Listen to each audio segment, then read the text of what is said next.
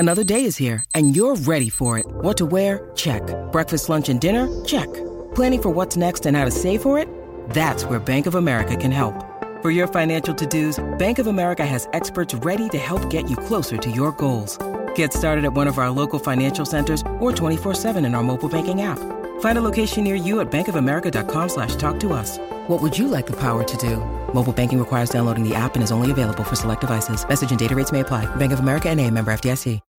When you need mealtime inspiration, it's worth shopping Kroger, where you'll find over 30,000 mouth-watering choices that excite your inner foodie. And no matter what tasty choice you make, you'll enjoy our everyday low prices, plus extra ways to save, like digital coupons worth over $600 each week. You can also save up to $1 off per gallon at the pump with fuel points. More savings and more inspiring flavors make shopping Kroger worth it every time. Kroger, fresh for everyone. Fuel restrictions apply. Hello and welcome to Goblet of Wine, a drunken Harry Potter podcast. I'm Charlie. I was going to say, we're Charlie. We're Charlie. And we're Hannah. And we're two 20-something to be reading our favourite childhood book, but this time with added alcohol and cynicism. In today's episode, we're talking about chapters 6 and 7. Pretty sure it's 6 and 7. Yep, 6 and 7. Of Deathly Hallows. So, grab a glass of your personal favourite alcoholic beverage and join us on this drunken, reminiscent journey.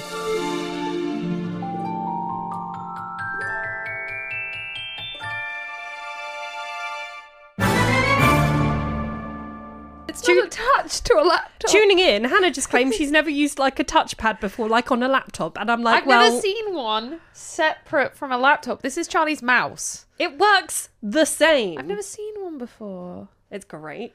I love it. It's pretty cool. Well, I love it because you can do... Sorry, Apple advert now, because they really need the help with their Yeah, marketing. they do. But you can do like all the like typical gestures and stuff. I'm not going to lie to you. I've never bothered to learn Apple gestures for my work laptops ever. So, oh, they're good. Once you learn them, and they're like really easy as well. Yeah, I've never bothered. It makes you feel like you're Iron Man. Like, you know in the films, you know when he's got all the tablets and he's doing all this? But it's like that on the thing. You're like... No, I literally just learn click and that's it. Welcome to Goblet. I've not drunk my drink yet. Oh, sorry. I've been drinking mine. I didn't even try it downstairs. Oh, that's good. Good. That's good. Hi. How are I'm you? still slightly ill, despite the fact that the last episode we recorded a month ago, I was ill. Also, because I just proof listened to that episode, proof watched that episode, and literally when I clicked play, I was like, I look awful. Aww, I was like, why do you I look don't. this bad? And then like 2 minutes in, I'm like, so I'm sick, and I'm like, that's why. Got it. But yeah, somehow I'm still sick. How are you? I'm good. I came straight from the office today, so I've got corporate trousers. Hold on, let me whip my corporate trousers out. So I've had to undo them at the waist so I can be comfortable to record this and drink alcohol. Valid. But yeah, I had to come straight from the office today. So I have jogging bottoms and Buffy hoodie. It's very nice. Yeah, Charlie got a... Oh, but underneath, oh no, I'm not. I thought I was wearing a Goblet of Wine top, but I'm not. I lied. Yeah, I got here and Charlie got a play-by-play of the current hot desking drama in my office. I love it. Because I like to keep her updated on corporate gossip. I love it. I live for it. Yeah. Apart from that, I'm good. Enjoying January. It's nicely slower than December, which almost was the death of me. That's all I have to say for myself. Yeah. My birthday's a week tomorrow. It is. And it feels weird because we just celebrated my birthday. Yeah, I hosted, me and Charlie's other best friend Elle hosted a surprise birthday for me and we made her cry, which is all you want when hosting a surprise birthday thing. Yeah. Turns out I'm really fucking easy to surprise. She isn't actually. She's easy in the moments of surprise. She's I'm gullible. Impossible while organising it. I'm very difficult in that I was sick, so constantly threatening to cancel. At one point, I asked if I could host. Yeah, she basically was like, I know you're having a dinner party, but do you mind if I host it? Well, because no. you've hosted recently and I've got recipes I want to try out. And I was like... Well, no, because No. you'd just basically been like in December, she'd been like, oh, like, yeah, I'll do movie night, whatever. And then it got like a week to it, and I was like, oh, I really like, I've got some recipes I want to try. I was like, I'll just see if she's like started to plan like the like movie night or whatever. And then you were like, oh, yeah, actually, like, I'm going to do a dinner party, I'm going to cook something. So I was like, oh, okay, like, no. Well, no, what you actually said is, what are you cooking? And I said, food because I No, couldn't but be that bothered was to lie. afterwards. That was afterwards. But originally, only when I asked was when you were like, oh, we'll do a movie night, because I didn't know if you just like... That had to change because I realised you'd turn up in sweatpants would. to a movie night. I would. So I had to find a way to subtly change it from a movie night to dinner. When I originally put movie night, Elle was like, perfect. And I was like, I fucked up here. She's going to turn up in sweatpants. I mean, I would have been fine turning up at my own birthday party in sweatpants, to be honest, but... Yeah, no, it was very lovely. I literally did not suspect at all. Everyone was like, did you expect? I was like, literally not She didn't expect it when she walked in the door. She looked at the room that had balloons and a banner up in it and said, I didn't realise other people were coming for dinner. Because I walked in and it was supposed to be just me, Hannah, Neil, Ellen, Aidan. And I walked in and just immediately saw Nikita and Ken. And I was like, I didn't know they were... I thought I'd like missed a message or something. And Johnny's just also standing there like... Well, no, because I couldn't see him from He's where invisible, I was. of course. No, he was like round the corner. So I literally glanced at them and just assumed that I had missed a message saying, oh, I've also invited Nikita and Ken. So I was just really pleasantly surprised. Like, oh, like I didn't know you guys were coming. And then Hannah just forcibly shoved me into the room that was then just full of balloons and stuff. And I was like, okay, I get it. I'm dumb. It went well. It was very lovely. It was so sweet of them.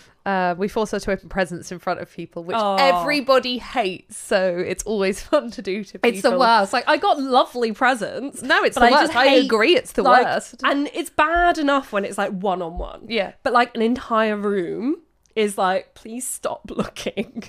I once in an entire room situation, one of my friends was bitching about a Christmas present she'd gotten from her mother-in-law, which was like bath stuff. Now, for context, she was bitching about that kind of like cheap Poundland level bath stuff that you get. But then the next present I unwrapped was much nicer bath stuff from someone else in the room. And I was like, I don't know how to react. Like, the thing is, it was this thing like Poundland bath stuff that you buy that no one's ever going to use, and Lush. But it was the situation was horribly awkward. That's the thing. So I've always... ironically, I've never been able to find one since I've wanted to do this. Yeah, I've meant to, but I can never actually find it now. I want to get one of those dirt cheap, like shitty bath selection things to give to Amy one birthday or Christmas, because I'm like, this is a staple part of girlhood. Yes. And she's missed out on that. So I'm like, But she probably has experienced the Lynx Africa gift box. Yep. But yeah, I feel like I'm like, this is the like gender affirmation. Yeah, I like that. Needs. I love that idea. But I've ironically never been able to actually find one. You gotta go in Poundland at Christmas. Yeah, I went in Poundland the other day. Oh yeah. Shock my fucking life. Nothing's a quid anymore. Nothing's a quid. Outrageous. I think that's false advertising. I couldn't believe it. Not even like crisps. Like sharing bags of crisps for £1.30. And I get it because of inflation, but all I'm saying is they maybe should have thought ahead when naming the shop. Yep. Anyway, that's how we are. Let's do some other top of the episode things. A lizard size thank you to Liz. A robust size thank you to Robin. A Anglo-Saxon size thank you to Andre. A very ridiculously tidy size thank you to Jess is a Mess. And a rat size thank you to RLW. Wow. Thank you all so much for joining the Patreon. We have some responses to a question we asked last episode, which was, what body part would you eat first? I forget why this came up in the episode. It was something, you said something about ears. I brought up a show where someone ate an ear. Sure. Okay, that makes sense. Oh, ears, George lost an ear. Yes! And we're saying, don't eat that. Anyway, someone whose username we can't pronounce says, blood equals good soup. Elspeth says, I feel like the heel of the hand, particularly the thumb joint, would be crispy and juicy like a chicken drumstick, maybe. I see what you're saying by the shape, yeah. But I can only imagine it would be tough because our hands are used so much. Maybe. You could probably like slow cook it though and then make it nice and like tender. Hannah, not that Hannah, another Hannah, says ass, of course. Of course. And Brianna says, I've heard you can chomp a finger like chomping a carrot. I have also heard this. Like, this was one of these things that was told to me in school, and I wish I'd never found out this information. I don't even know if it's true, but whenever I think of it, it makes me feel icky. No, I want to do it. I just really... But apparently it's the human, like, mentality. It is as easy as doing it as you would chomp through a carrot. It just makes me want to do it. I want to... See, it makes me want to leave the planet, so... Yeah. Do you want to read the review? Of course. This review comes from Anna. I don't know why I said that like a robot. This review comes from Anna, and it's called Greetings from Czechia. Girls, you are my first English podcast that I am following. Your show was recommended to me in another Czech HP podcast. Oh, thank you, whoever that was. Which I stopped listening after discovering you. Sorry. Go back and listen. Go back and listen to them. We can't... Any Czech people, go find that podcast. Yes. Currently, I am listening to the first chapters of you discussing the book Goblet of Fire. Remember you giving us tips of what to do in London? I heard your tips just the night before I went there. Came in so handy. I am just about to hit the cross keys. Update us with what you thought. Yeah, I hope you had a good time. That was closed for like a year, and it was so sad. Yeah. I've not been in ages. I haven't been actually since... No, I've been once since it reopened. It looks exactly the same. I have no idea what they were doing in there. No clue. I think it might have been actual structural work, like the ceiling might not have been okay. P.S. In Czechia, only tourists drink absinthe. If you ever return to Prague, tell me. I will guide you through and show you what Czechs drink in bars. P.P.S. Are you still reading all the reviews? Not all, but most. Not reading them out. We read them. Oh, yeah, we read them all. We just don't read them all out. Thanks to the person who doesn't realise this podcast is recorded chronologically. Yes. We got a review of someone calling us hypocrites because we have a go at J.K. Rowling for being a TERF, but in an episode where we reviewed the first Fantastic Beasts film, which was how many years ago? Had a go at us for praising Ezra Miller. And they were like, did you not know they did this? And I was like... Not at the time, because I didn't own a time machine. Yeah. Funnily enough, we can't actually time travel and, find out every celebrity that's problematic before the general public. And also, we have lives, so we're definitely not going back and editing anything. And I don't believe in past censorship because it encourages people we to could not edit feel... in a disclaimer. We could edit in a disclaimer. Use your fucking brain and look when the episode came out. But yes, we do read all the reviews and then we choose the best ones to read out. So well done for being chosen. Shall we get into the chapter? We probably should. Chapter 6 is called something. It's called The Ghoul in Pyjamas, but I'm glad you're... Okay, thank you. What? Because this has fucked me off. Why? This gave me a crisis. I was like, I'm more dyslexic than I thought. Pajamas. P-A-J-A-M-A-S. Is that like the American way? Let me type. Because this is the British podcast. Podcast?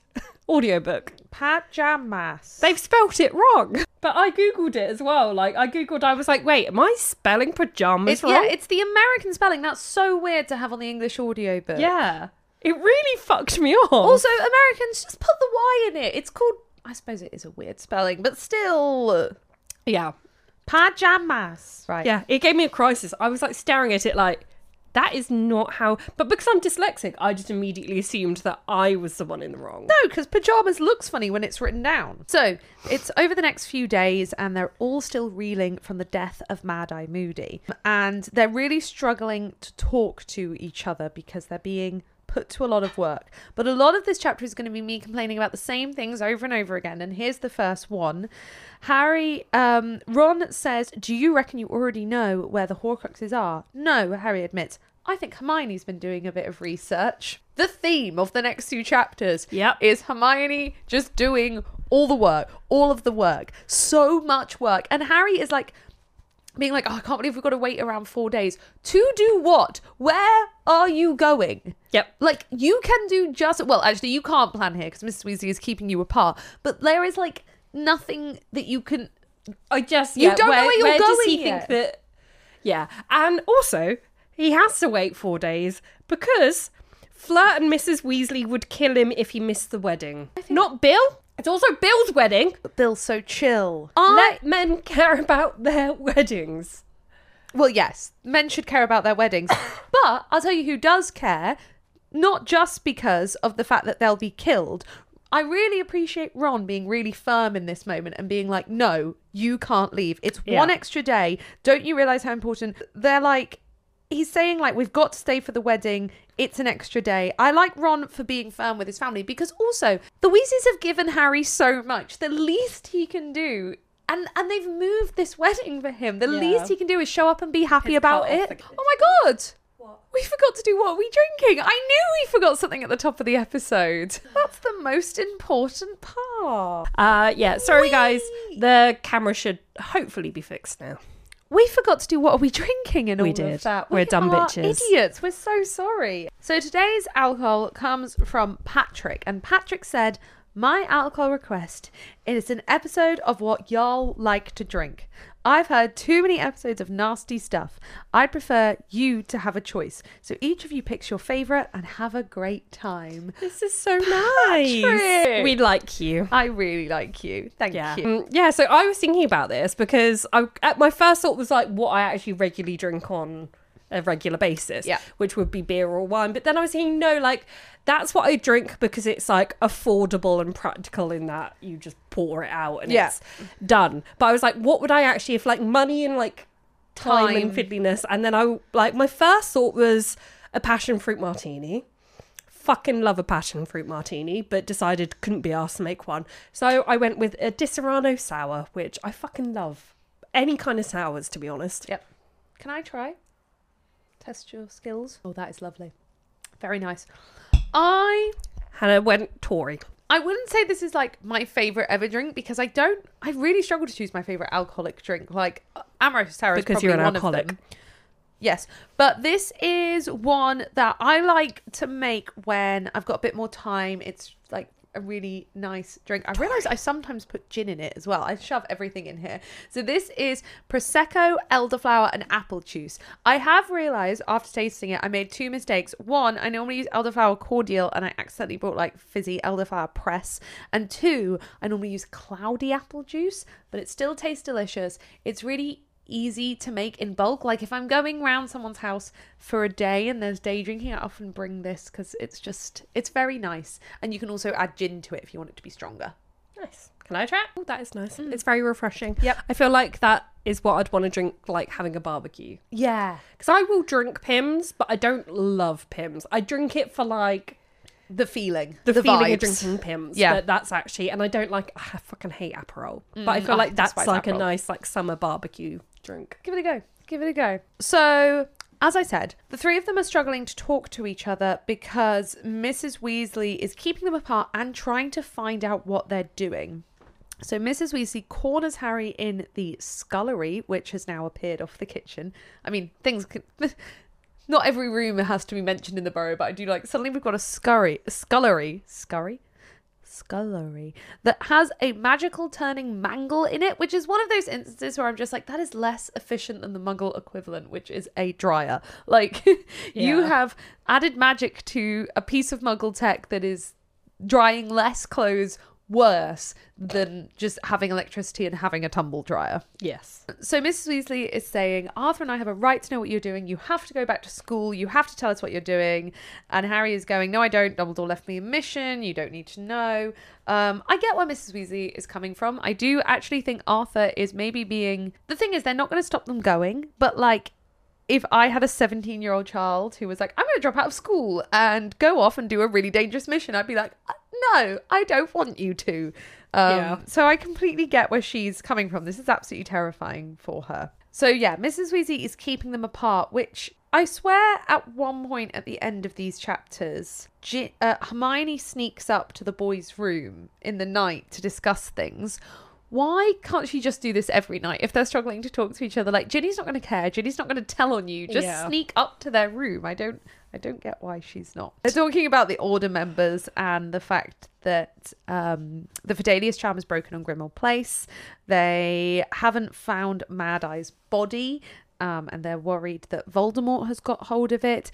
And the Daily Prophet is also suppressing a lot of information, from the escaped Death Eaters to the Muggle Studies teacher going missing and all sorts of other things, which Ron says, isn't anyone at the Ministry prepared to stand up to him? And the information being suppressed is one of those like classic, like, war things that is actually put into this book, because if you suppress information, no one can like rise up and fight against something. Like, you have to be told that something is happening, and also it creates so much confusion that you don't know who to trust, what's going on. So like, suppressing information there's a reason why it's done. So Ron says that he thinks that Mad Eye's alive, and I have to say, as much as my pet peeve with things is characters coming back from the dead, but I don't think this would count under that, because to me, we didn't see the body. And the death was off screen. We didn't even see the spell being cast. Exactly. It was completely off screen. And I had to say that this would have been such a, like, I just am such a sucker for like that character that you think is dead or gone or something, blah, blah, blah,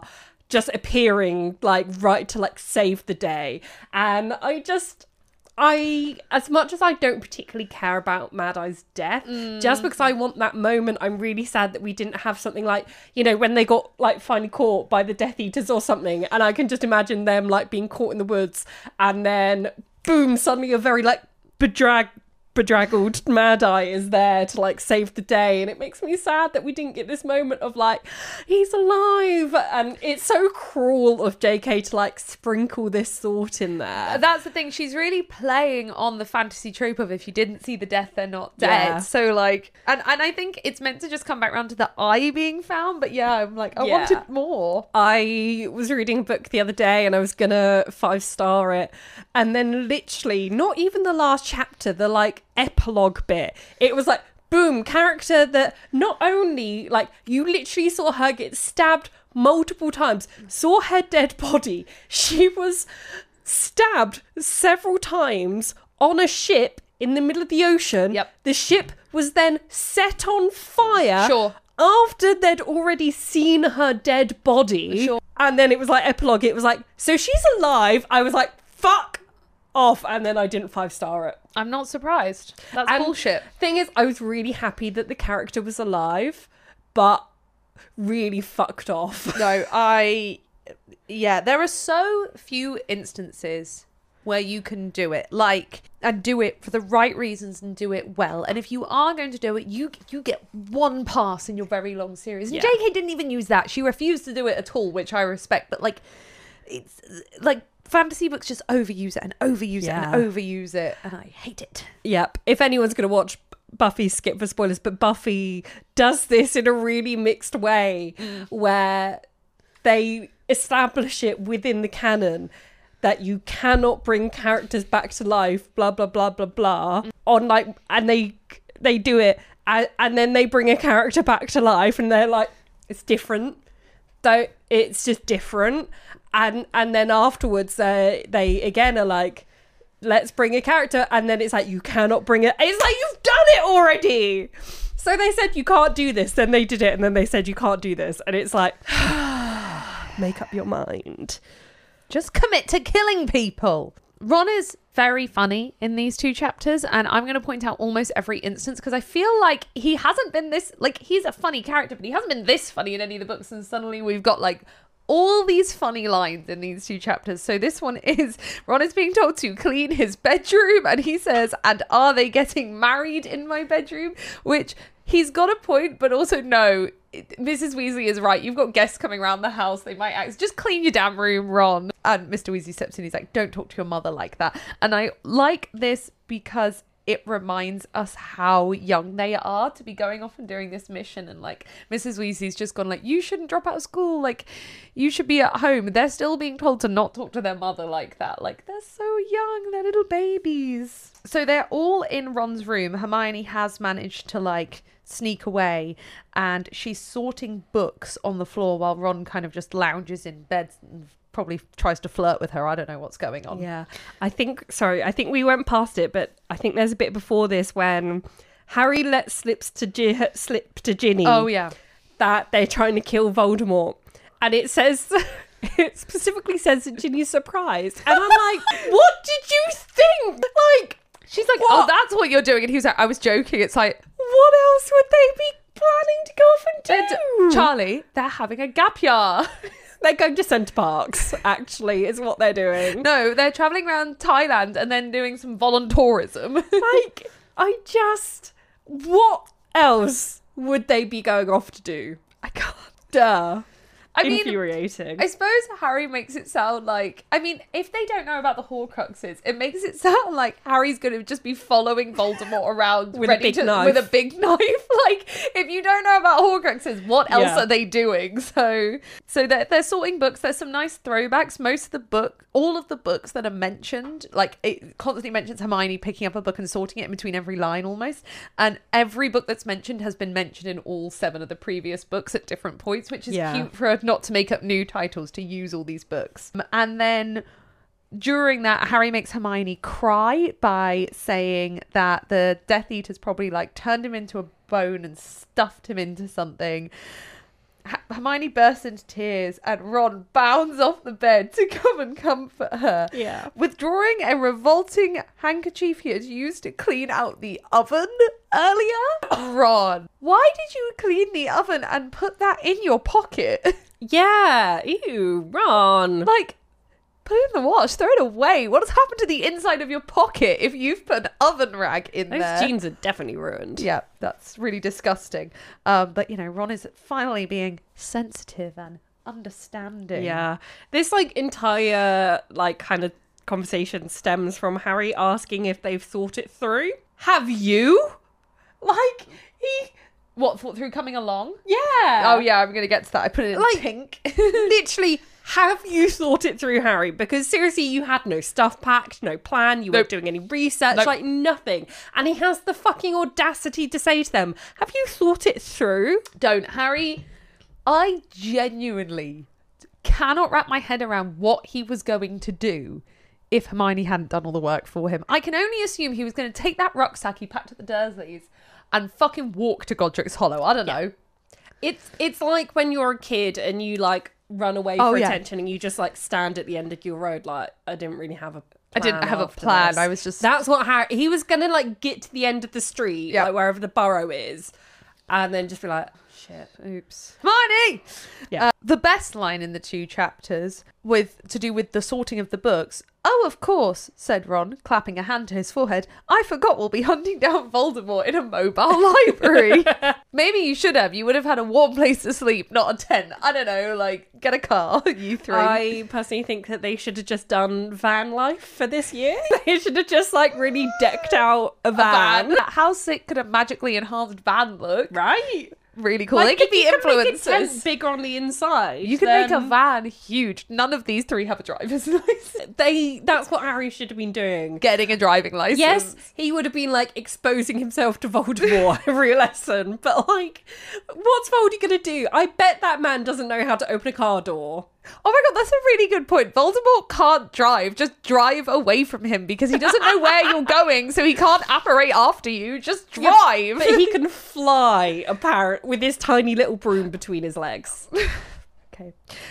We get a nice tiny bit of foreshadowing with Hermione's looking at Spellman's syllabary. I wonder, will we need to translate ruins? It's possible. Yes, you will. And then Harry does say, listen, like, what are you, have you thought this through? Do you sure you want to come with me? And although Harry is being an idiot, like the biggest idiot, I like that he chooses this moment because these 2 are being so quintessentially themselves before any of the like huge heaviness of this book set in. They're like bickering with each other and making jokes about books and being sarky and snappy and like funny towards each other. And it's like when they're all in the common room. So he chooses this moment to look at them and be like, are you sure you 2 want to risk everything to come with me? Little old me. Yeah. It's not about you, Harry. It's not about you. Hermione finds this very annoying because Harry seems to be phrasing it as just like, you've made this decision on a whim. And this girl has not made this decision on a whim. I don't think she's ever made any decision on a whim. No. What she's done is modified her parents' memories so that they think they're called a different name and have moved to Australia. I have so many questions. If they survive, she thinks she might be able to reverse the charm, but she's not sure. If she can find them, I've not been to Australia, but I've heard a few rumours it's quite large. Other questions I have, passports. If they think they have a different name, but no, they you would just, need... you tap it and it changes. Easy one. Done. Next. Tap it with the wand. We've seen people do that with paperwork before. No, but they still would need to get through the airport, and the airport surely would be like, these people don't exist. They don't look up whether you exist. You just have a passport, do they? I don't know. Yeah, of course they look up whether you're real, or everyone would just use fake passports. Like, you can't just, like, invent an identity. This is why, like, if you change your name, you have to, like, do loads of paperwork and send off and stuff. You can't just, like, rock up, like, you've Tipp-X'd your passport. This is before 9/11. Airport security there wasn't as much of it. Okay. Next question. My questions include... Okay, I'll get onto the emotional side of it. Let's do all the questions. 1, their jobs. When did they hand their notices in? And how, if you changed their names, did they hand their notices in? Maybe they didn't. I mean, I don't know. Number 2, their house. You can't sell it that fast. And also, selling it would be irresponsible because the Death Eaters are going to come along and ransack the house. So by selling it, then there'll be other random people living in it. I mean, yeah, I would have just thought that, like, she planted the idea that they wanted to move to Australia, so they would have just, like, rented out the house or something. Which, yeah, not the most moral. Not the most moral, because the next people in it are going to die a horrible death. That's a them problem. That's a them problem. Yeah. Question 3. You planted in their mind they want to move to Australia. Now, I feel like 2 adults moving to Australia would take quite a while, but it's only been like 4 weeks of summer and they're already gone. Because we, like, because they're, like, I forget what it's called, but part of the thing. So, like, Australian and British people can just... Only if you're under 30 or 35 now. Might have been different in the 90s. Might have been different in the 90s. They're also, like, have high education. They might need dentists in Australia. We can't go into this too much, like, as in the book can't, because it would just open so many plot holes. Yeah. Really, clearly Hermione needs to open up a side hustle, forging passports and fake identities. So let's talk about the emotional side of this. This is devastating, and I've always found it one of the most devastating parts like, of the book. literally, because this is, like, how the 7th film opens, and just, like, that was my first thing. Like, it literally, like, opens on her, like, oblivion, and I'm just sat there, like, in the cinema, like... Well, the film's going to ruin it, because by obliviating them, you've just wiped their memories, not modified them, but sure. It was sad. It was devastating. She has made the ultimate sacrifice and didn't even ask the boys for help. That's what amazes me. She didn't say, hey, I need to do this thing. I give you endless support. Could you come and help me pack up my room at my parents' house and put it all in the attic so they don't see it? I mean, like, she couldn't ask Harry because he couldn't leave the Dursleys. But I don't, maybe Ron... Maybe I Ron feel like Ron knows about this. Exactly. So I feel like maybe he's been being there for her emotionally. Yeah. Well, we can tell from this chapter that they have quite a lot of, like, things they've clearly talked to each other about that don't include Harry. Like, they make jokes about, like, oh, here he goes, as we knew he would. Like, they are forming their own relationship outside of Harry. They've always had one, but it's getting stronger. Yeah, she's given up, like, such a big part of her life for Harry. So it is audacious. He's like, are you sure? Like, obviously, Harry is such a huge, important part of her life. This is the first time she's really had friends, and this could have been even better if the books had actually given Mr. and Mrs. Granger some time, something. This is the first names we've ever heard. Monica and Wendell, like, are more first names than we get from Mr. and Mrs. Granger. Yeah. Which is sad. I also feel that there's a slight, like, sense of regret when she says, unfortunately, I've told them quite a bit about you. Like, it's almost like she regrets giving them that part of her life and letting them in about certain things because it's put them in more danger, and it's just very sad.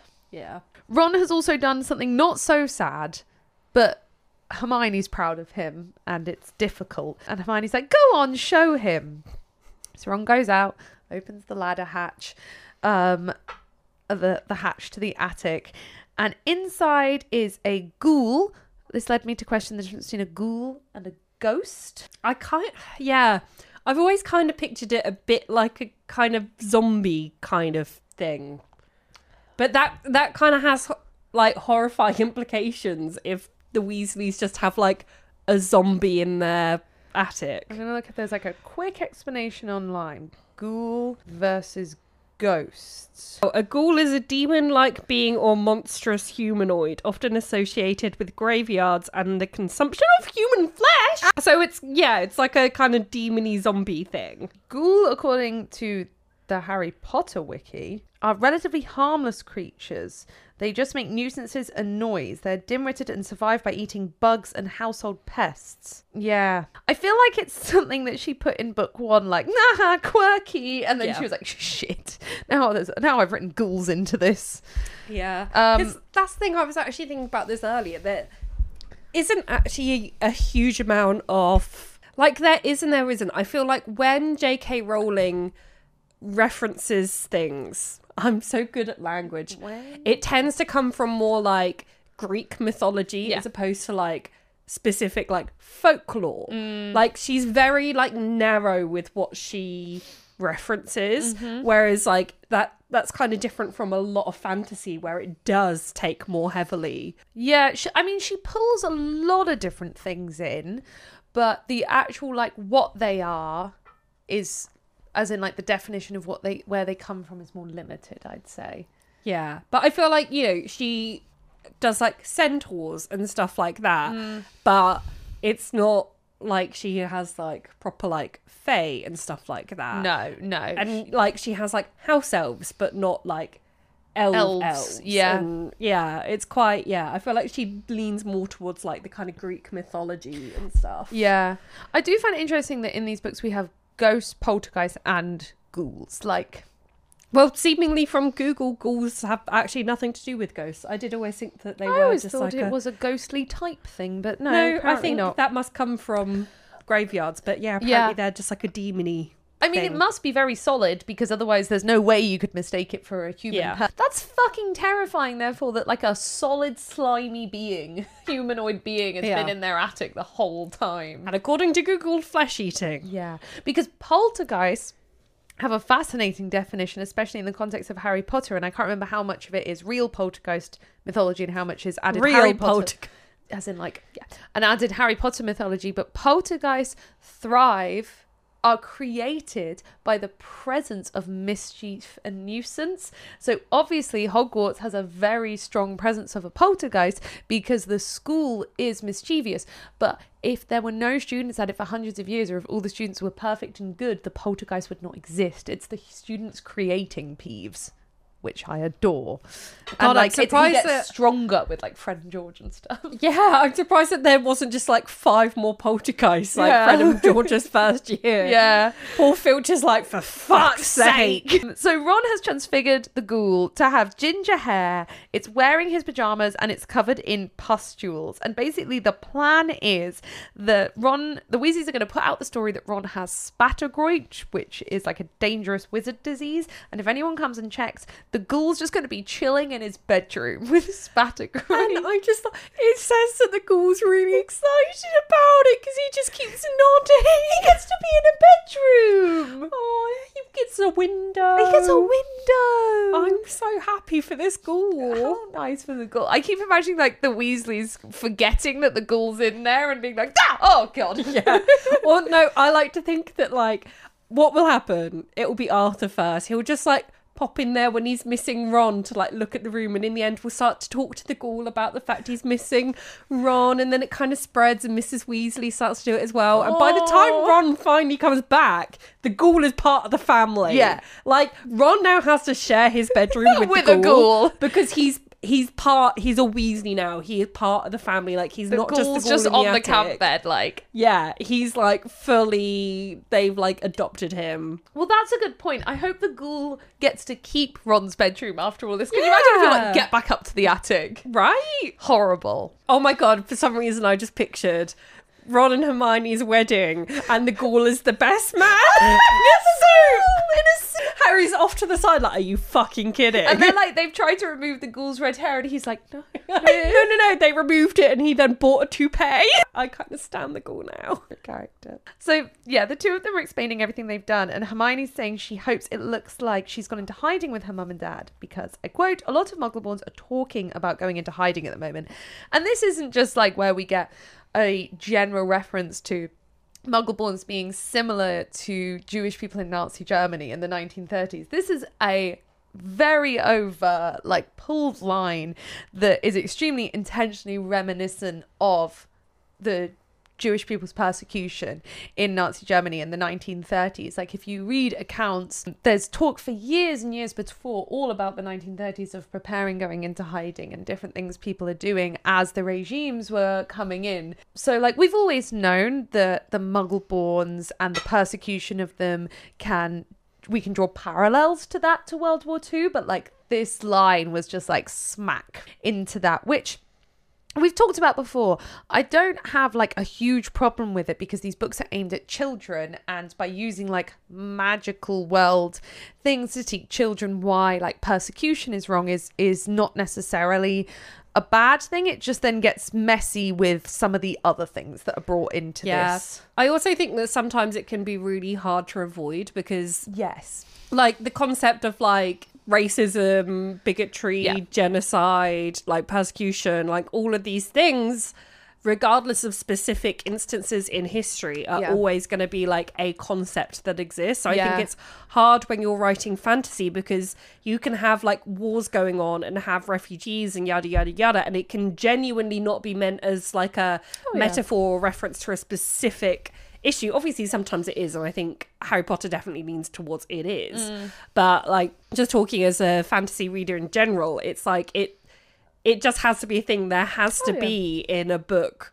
like a point of contention. A lot of the time in fantasy, this is some kind of war on like some varying scale. It can be like a one-on-one war or like a grand battle kind of war, and therefore you're always going to have these issues, these like topics of like refugees, genocide, all of these things, and it might not actually be referencing something specific.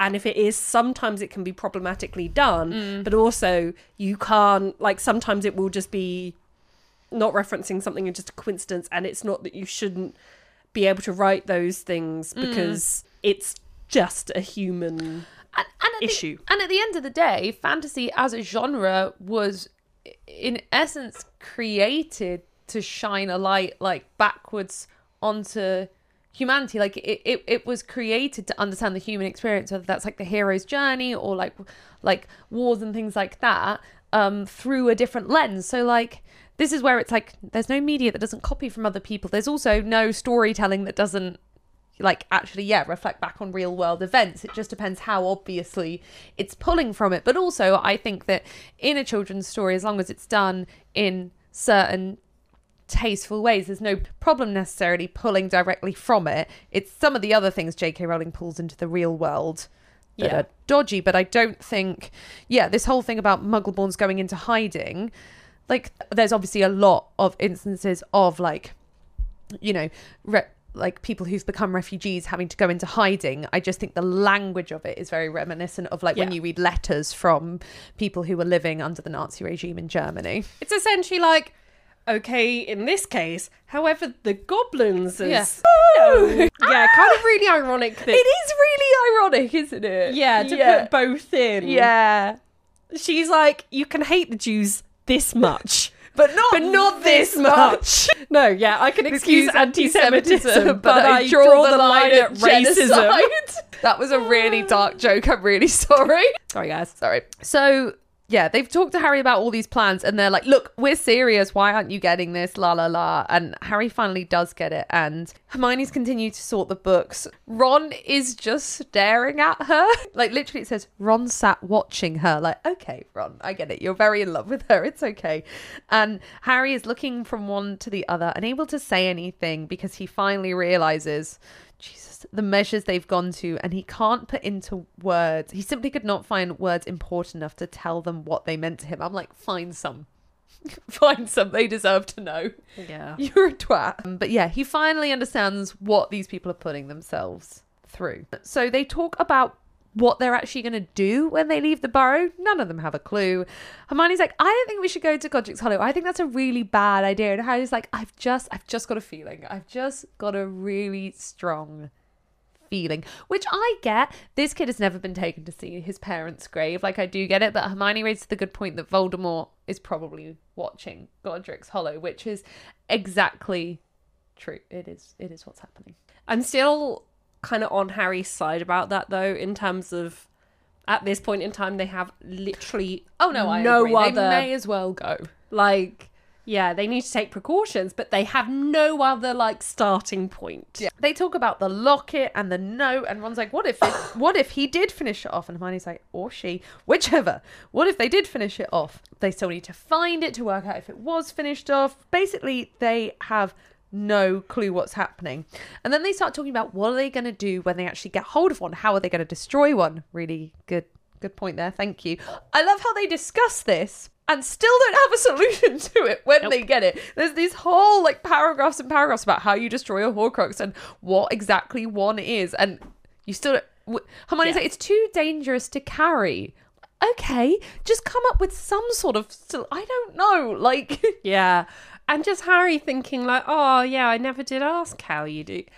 Harry. No, Dumbledore. I mean, yeah. Seriously, what But were you also- training this kid for? Yeah, like, why did Harry never wonder, never ask? But also, yeah, Dumbledore, what the fuck? Like, yeah.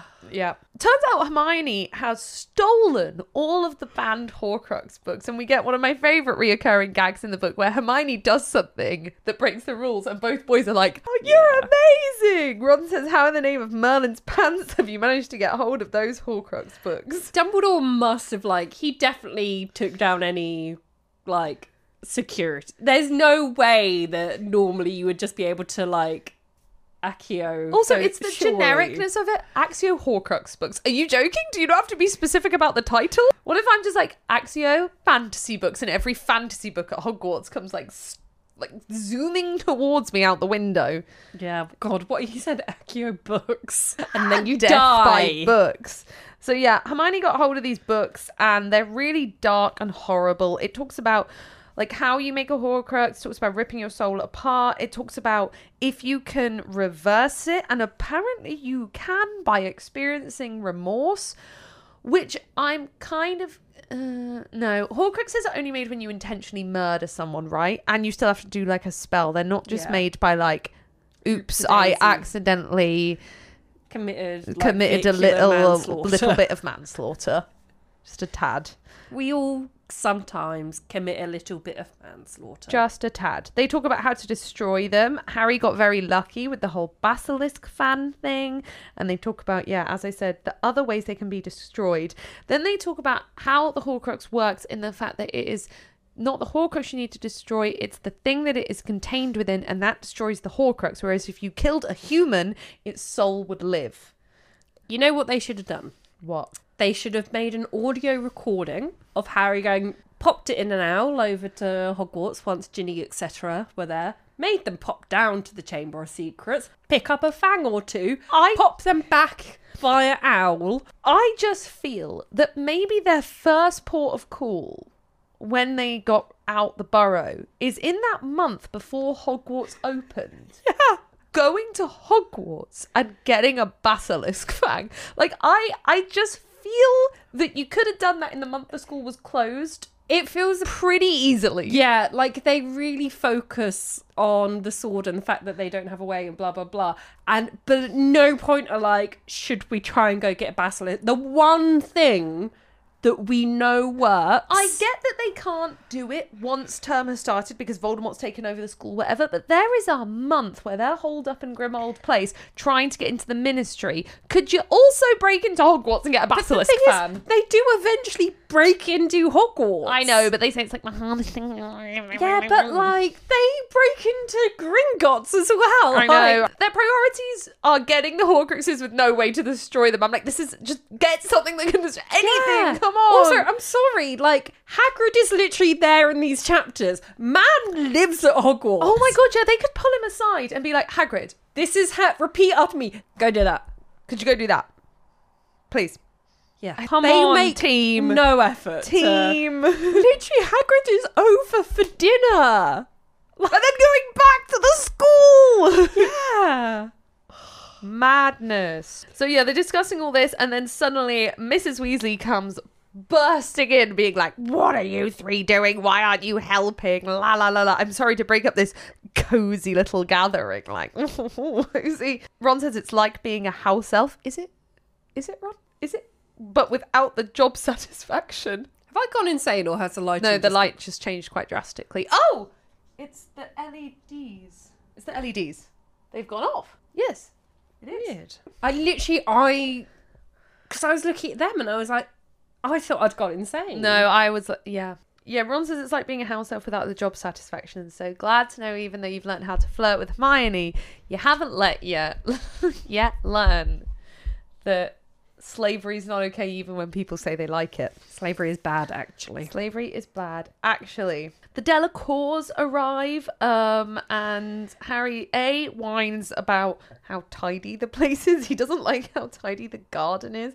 And then B makes a comment that Madame Delacour is hot, but her husband is no way near as attractive as his wife. Specifically because he is short and fat. But what I really love about this in terms of I fucking hate this is, as we know, Harry has his moral compass based on how attractive people are.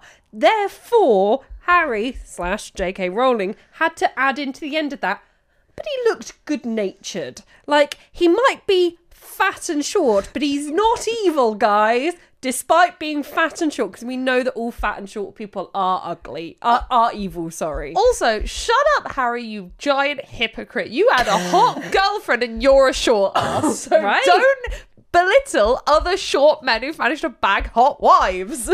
Exactly. Like, Harry, not everyone is as shallow as you are. / JK. The Delacours turn out to be lovely, nice people. The accent that Stephen Fry does on the audiobook is like borderline a hate crime. It's not good. Does he try to do different voices for Madame and Monsieur Delacour? Do you know what? I didn't even notice because it was just so like uncomfortably French. I am starting, by the way, to fully buy into the theory that your theory. We've always tried to back Fleur up as much as possible. I'm starting to fully buy into your theory that Fleur, whenever she's being rude, is trying to do English sarcasm and failing, and Fleur is actually a lovely, lovely person. Oh, 100%. Like, she's just really trying to do English sarcasm and hasn't quite got the tone or the knack of it. Yeah. But yeah, the Delacours are lovely, pleasant people who can work out how to clean an oven and pronounce everything chamon. And yeah, Gabrielle is like batting her eyelashes at Harry, which you go for it. Despite him being short. But she's 11. She's probably the same height as him. Yeah, true. And she's got daddy issues. Clearly, she loves a short man. Clearly. Then, right at the end of the chapter, we get this really, really heartbreakingly cute moment where Mrs. Weasley comes up to Harry and says, how do you want to celebrate your birthday? 17's really important. And Harry's like, no, nothing. It's the day before the wedding, please.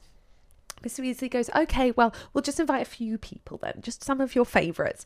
And then they look at each other and she gives him a long, searching look, smiles sadly and walks away. And Harry feels remorse for the inconvenience and pain he's giving her. And it hurts because they're both saddened by each other. Mrs. Weasley, because Harry is so humble because of his upbringing that he doesn't even feel he can ask for anything for his birthday. He didn't think anything was going to happen. He doesn't think he deserves any sort of fuss to be made for him. And that makes Mrs. Weasley sad because she is trying to love him as fully possible, but he is still not used to having like a parental figure he can ask things from. He's maybe never going to get to the point where he can say, can you do this for me, please? Yeah. And Harry feels that he is causing her stress and worry, but what he kind of doesn't realize yet fully is that stress and worry is because she loves him like a son, and it is the role of a parent to feel. Obviously there's like heightened stress and worry at the moment because Voldemort, but like it is the role of, every time I have like an issue I phone my mum about, I end the call with like, I'm so sorry for stressing you out, like adding stress to your life. And she's like, that's my job, Hannah. Like, my job is to just be your sounding board for things like that. Is, if I wouldn't have kids if I didn't want that. Like, and I tend to apologize to mum when things go like really wrong, where like something's gone really wrong in a job or like a house disaster or something. I'm like, I'm so sorry. And she's like, this is my job. You're fully grown up now, but this is the job of a parent. Like, it's so sweet. Did this the other day to my mum because I'd been like so sick for like 2 weeks, and I literally, all I'd been able to do was like lie on the sofa. I was at the point where like clearly like my lungs and my sinuses were infected, my eyes were infected, so like I was just like, they were like glued shut with pus, which I know is so gross. No, my ears were infected, so I couldn't hear, and I was just so ill and snotty and horrible, and it'd been like 2 weeks and I hadn't broken down about it, and I was bored out of my fucking mind, and just and it was like the morning that I woke up and was like, I can't hear, like my ears have gone. And then I rang my mum, and just like, you know, when you're just, I was like, final straw, blah blah blah, and just like cried down the phone to her for like 5 minutes, just like, I'm so sick. I'm fed of feeling this way. Like, it's been a month that I've been sick, and now it's been 2 weeks that it's been so bad. And it's one thing after another. I'm not getting any better. I need to go back to work. I'm so fucking bored. And like literally just ranted at her and like sobbed down the phone. And at the end of my like rant, I was like, I'm so sorry. And she's like, literally, it's my job. Yeah. Like, I wasn't even asking her to do anything, although she did. And she was like, do you want me to come and look after you? I'm like, no, it's fine. But like, I was like, I just apologized for like venting. Yeah. And the thing is, like, we're both so lucky because like there are plenty of people who don't have that for various reasons. But I love that, like, that Mrs. Weasley was written to have that, of that feeling of, it's my job to do this, extends to Harry, because that's one of her children. I just, yeah. But Harry's so humble. He's like, please don't do anything for my birthday. Yeah. They're both so cute. Yeah. Chapter 7, The Will of Albus Dumbledore. Harry is having a dream about being on a mountain road, looking down a valley of a small village. He's immediately woken up by the words, "Oi, wake up." So we don't get much. Excellent. Excellent. Poor Ron. Ron has never had a full night's sleep in his life, like, caring for Harry. Like, yeah. I'm starting to feel a lot more sympathy for Ron's grumpiness, considering just Harry's constant state of being. Yeah. Ron says Harry. He says things. Harry was muttering the name Gregorovitch, which, damn, Harry is muttering clearly in his sleep for Ron to pick up the word Gregorovitch. Yeah. All I would hear was really convenient that he's like specifically saying the key piece, like in the key piece of plot information is being whispered. If he was dreaming about like mountains or something, he might have been going mountains, valley, hills. But no, but also, I fully think in your sleep you'd go, yeah. You wouldn't go Gregorovitch. Or more like, you'd just be saying nonsense. I'm sorry, the only time I've ever heard people sleep talk, it's just nonsense. No, important plot information that Ron is clearly like being like, yeah. They really should get Harry that like sleep app that listens to what you're saying and like records it. Yes. They should. They discuss who Gregorovitch is. They don't know. And Ron's like, Harry's like, please don't tell Hermione. Like, Hermione's their mother or something. Yeah. God's sake. She's just trying to look after you. Harry realizes he's 17. It's his birthday. Aww. So he decides to do some magic. He's like axioing his glasses and tying his shoelaces. And Ron, again, in his high banter mood, says, I do your flies by hand, though. And then laughs because Harry immediately looks down. Question. Tell me what you think about me. Does the trace break at midnight or the minute you were born? I think midnight, because the trace is made up by the government, so it's down to midnight on the day. It's not an actual piece of magic based on your birth time. So I think it works in the same way ID works. It's not 18 years after you were born. But then I just think about that in terms of like a spell. So they would have to make a spell individually tailored to everyone's birthday. Yeah, I reckon it's something done at birth when a baby is registered. A spell is put on like the birth certificate. It feels like it'd be more convenient for it to just be like the moment you turn. That would be so annoying if you didn't remember your birth time. Oh, that's the thing. My parents don't remember mine and well, they do. Is it not written down anywhere? No. So one of us is 10 a.m. and one of us is like 11 p.m. or something, and they don't remember whose is whose.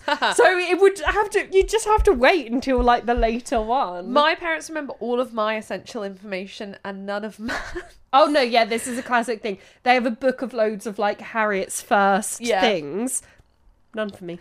One of the reasons though they remember all of mine isn't just because I'm the firstborn and more important. It's because they used to play the lottery until just after Matt was born, and their numbers were based on my essential information. So it was based on my birth time and my birth weight and things like that. So my dad remembers it all off by heart because he remembers his lottery numbers, which they're now like, they can never check the lottery numbers because they use the same numbers for like 6 or 7 years. So they're like, we can never check. Yeah. Do you ever play the lottery? No. And I always mean to, and I never do. Yeah, I don't play it regularly, but I do when the Euro Millions has a big rollover, I enter. And it's just a bit of fun. I think I've tried a couple of times on like the app. Oh, the app is weird. I used it last time and I've now got £5 sitting in my account because you can only load a certain amount into there. I think this is the thing. I think that I had to load money or something, and then I can't remember if I just gave up with it, or I feel like, and I can't remember because it's been years since I've tried, I feel like I tried like twice and both times there was some kind of issue with my account that it wasn't and then I was like, I'm not going to win anyway, so. I preferred it when, I say I preferred it when, I can still go do this.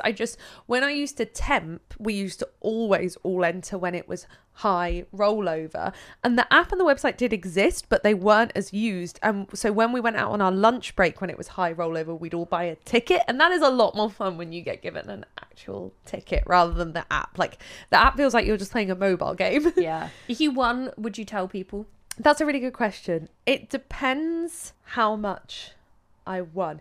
Did you know if you don't tell people, if you don't make it public, they charge you to process it? There is a monetary advantage to telling people because they want it to be advertised. Wow. I know. That seems deeply immoral. Doesn't it just? I found this out the other week and I was like, are you fucking kidding me? Yeah. Like, it's hard because like my default would be like, no.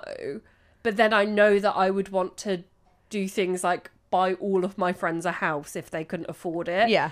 So it'd have to be like that thing. Because I know that you can like pay someone to help you do it anonymously. So basically they get contacted by a third party, like someone in your life wants to do this. Wow. But I feel like then everyone in your life is like, one, they're going to be looking around and just connecting the dots of who else is, and also just being like, who seems like they might have, and will look for any. Well, that's the thing, they'd notice. It depends how much you won and how you spent it, because they'd notice your lifestyle increasing. Like, one of the first things I'd want to do is rent a huge, beautiful like mansion somewhere on the Greek islands and just take everybody who wants to come and have a big holiday. Like, I just want to do that straight away. Would you take the big payout, or would you get it in yearly sums? I forget what's like the advantage to. Again, I think there's processing fees with the yearly sums, but the lottery itself recommends it because they think it's better for people's like mental health and stuff. I think I'd take the big chunk. Yeah, I think I'd rather choose where to invest it, because then I could be the one, because if you win the lottery big time, you are making money if you invest it in the right way. I mean, no, you're making money, you just put it in a bank. Ron gives Harry his birthday present, and it's a book, and the book is 12 fail-safe ways to charm witches, and I have a few questions. Okay, the main one is, Ron, who is Harry going to use this on? You are about to go on a Horcrux hunt. The last person Harry dated was your sister, who he just dumped and is upset about it. You are now going on the run with one woman who you're in love with. Who do you think that Harry is using this book on? It is cute that he's like, I liked this, so you'll like it. It's kind of cute. 2, there's a line that says, it's not all about wand work either. I didn't think it was. What the fuck is the wand work? I think it's an innuendo. Is it? Yes. Is it? Yes. No, but it's charm. It's charm. It's a pun. This is not surely a date rape book. Ron would not buy Harry. I think he means book spells. On date rape. I think he means spells. No, wand work. He's basically like, it's the, what do people say? It's the motion, the ocean. Not the, I don't know. So sorry, you think he's bought Harry a book that tells him how to finger women? Like, what are you implying? No, specifically no, because it's not all about the wand work. So it's essentially like, it's not just about, you know, how big your dick is and what you're doing in bed, but it's about listening. And it's not about casting spells to make people like you. No. My comment that I had on this is, this is so Gilmore Girls coded. When Luke gives Jess the... Oh, yeah. just the cutest. I do like that despite the weird connotations of the last person Harry dated being Ron's sister, that Ron is like, I liked this book, you'll like it. Although, like, normalize men reading books, articles, anything on how to be good in bed. There is, just do it. There's no shame in it. What there is shame in just being bad in bed because you put no effort into, and you know, maybe then also normalize brothers being like, you know what, I want my sister to be satisfied in bed, so here to my sister's boyfriend a book on where the clit is. But on the other hand, I do think, because this is obviously a play on the 90s books like Men Are From Mars, Women Are From Venus, things like that, that these books really normalize gender stereotypes, which is all women are like this, so you can charm them like this, and all men are like this, so you can do this to attract them. Yeah, but it's like, just like, at least from what we see of Ron, like what he's putting into action, a lot of it is really like basic human decency. I know. Listen to them. Compliment them. Which, like, you would think, oh, surely how cute, but Ron does need this. But also, teenagers need this. Like, I think we say this as adults, having the confidence. I no longer feel any sort of embarrassment to compliment people, but I remember being like 15, 16 and being like, oh my God, if I tell them that I like their jumper. Yeah, I mean, I still get this a bit because I just have like the weird bisexual thing of like being terrified that straight women are going to think I'm coming on to them. It's like kind of weirdly like internalized biphobia, but kind of in a way where I'm like, I'm just so like insecure and worried about that like I'm weird about like complimenting my female friend. Like I do, but like it feels weird. I'm weird about like touching my female friends. Like, yeah, I'm not. Yeah, but like it's really annoying. But like I'd far rather like hug Neil than you. Like, but not because I don't want to hug you, but because like I have like this like horrible internalized thing where I don't want to like feel like a predator, even though I'm not. I don't think you're predatoring me. Well, I don't think that you think, but I do, you know? I see that. I'm mental. I don't know. Any other bi girls get this? Like, that fear? You can hug me anytime you want. But it's that, like, you know, so, like, the, like, PE changing room. Oh, yeah. Be like, yeah. ew, they're a lesbian, even if they weren't. They're gonna look it's at like me. that, like, yeah. I always find that it's just so stupid. I can't even get into it. Good I was words. just remembered the other day I was at the Christmas dinner I have with my home friends every year in January. We were discussing how one time we all got just interested in what nipples looked like on other real women. So we all just sat there with our tops up like, oh, interesting, yeah. And they're like, the fuck is wrong with you six? Seriously. But that's the kind of thing that I'd feel really uncomfortable doing because I mean, there are bi girls in the group, but yeah, I understand why. Yeah, but like everyone's different. Everyone's This is different. just, like, a How weird, dare not all bi people be exactly the same? Right? I see that. I Yeah. see that. Let's look at each other's nip. No, I'm joking. I mean, we could. They go downstairs and there's a pile of presents and I very nearly cried. Oh, I welled up, but I am on my period. Relatable. I'm not on my period. So Mr. and Mrs. Weasley have got Harry a watch, which is tradition for when wizards come of age. But they clearly couldn't afford a new one like they'd got Ron. So they've given him Molly's brother's Fabian's. This is her dead brother who died in the First World War, and she apologizes for it being beat up. She's given him her, and bear in mind, like, of the things you get, like, back when, like, obviously you get all the stuff back when a relative dies, but that watch was probably one of the most prized possessions because that is this important piece of like jewelry, and she's choosing to give it to. And at this point, it's like a family heirloom. And it's so nice because, I mean, it's extra nice kind of that you think later on that he does literally marry into the family. Yeah. But it's nice that even now, and it's just like, he's just, yeah. And also because she was worried that he wouldn't get this tradition. So she made sure he could take part in it. It's so fucking cute. And Harry finally is learning how to be a better human and express his emotions through touch, and he says no words and just gives her a huge proper hug, which he has never really initiated the hugs between the two of them. So I'm like, yes, Harry, you do that, you go. I think that this is very like teenage boy kind of reaching the later end of the teens because like I feel like teenage boys go through the whole like surly grunting, can't communicate, like blah blah blah. And I feel like this is Harry starting to come out the other end of it, of being like, actually, like, it's not lame if I, like, give my mother figure, like, a big huge hug. She'll like it. It will make her happy. Yeah. And then, like, after she's all, like, flustered and stuff. So sweet. This warmed my heart so much. Hermione gets Harry a sneaker scope. He gets an enchanted razor. He gets some chocolates and a load of Weasley's merchandise. Hermione says, I'll pack these for you, picking up all the presents. I'm just waiting for the rest of your pants to come out the wash, Ron. A romance at its finest. These two are so in love with each other and Hermione's waiting for his pants to come out the wash. Domestic bliss is already here, kids. I hope there was no skid marks. They're clean. They're coming out the wash. Mrs. Weasley would not let them out with skid marks. It's Mrs. Weasley. It might be pretty fucking caked in there. She can buy them new ones. We are not.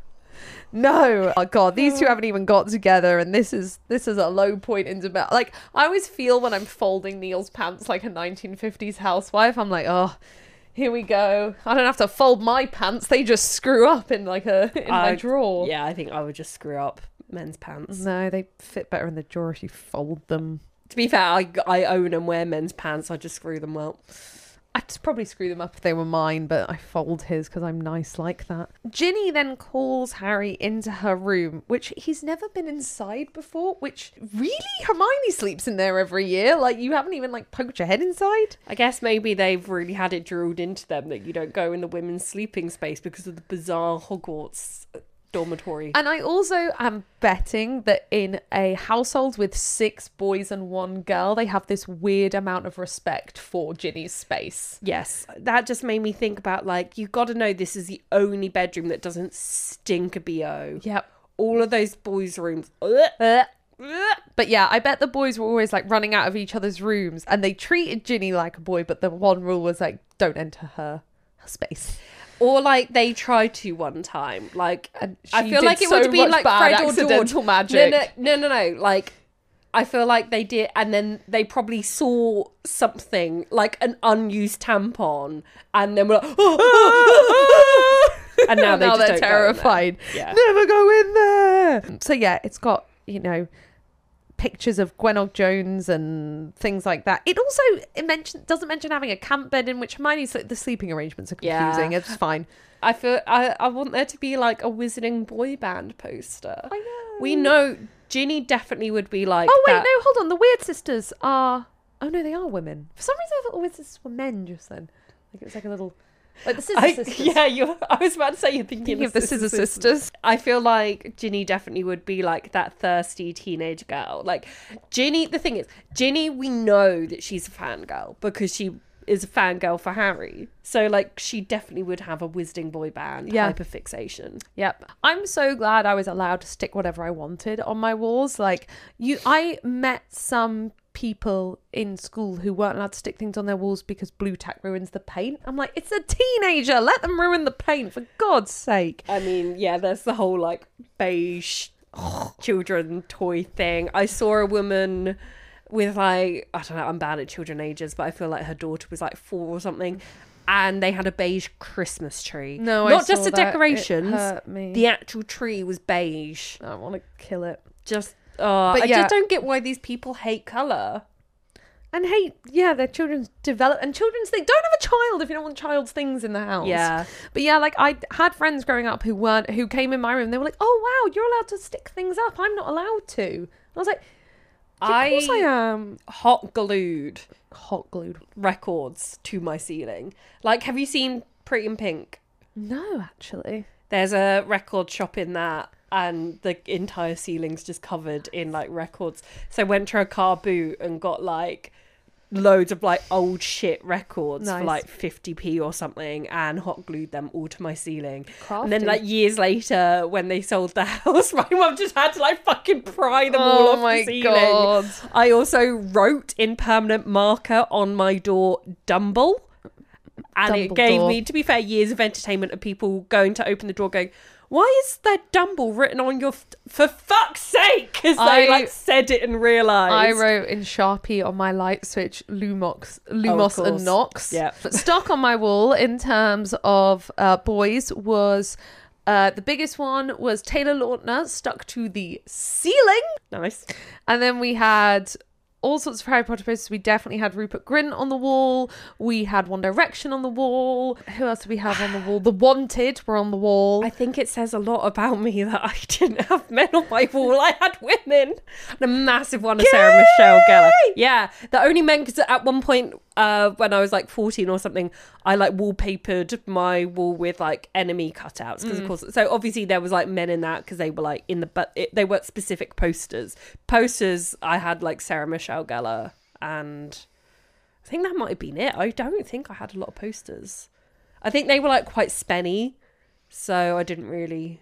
I used to rip things. Do you remember magazines? The middle page would be one you could pull out, but it would make like holes in the middle. But yeah, that's used to be the main thing. But I'd also stick loads of things. So yeah, the big boy one for a long time was Taylor Lautner on the ceiling. But then my wall had all sorts of things on. Like I would print off like quotes and little pictures and pictures of my friends. Like I basically made like a scrapbook big montage. One of my least favorite things, Harry chanced to glance at Ginny. She was not tearful. That was one of the many wonderful things about she's not like other girls. He had sometimes thought that having 6 brothers must have toughened her up, because tears and emotions that Hermione has are for the weak. The weak, I tell you. And the thing is, I can kind of forgive this until a point, because he's come off the back of Cho Chang. No, not like that!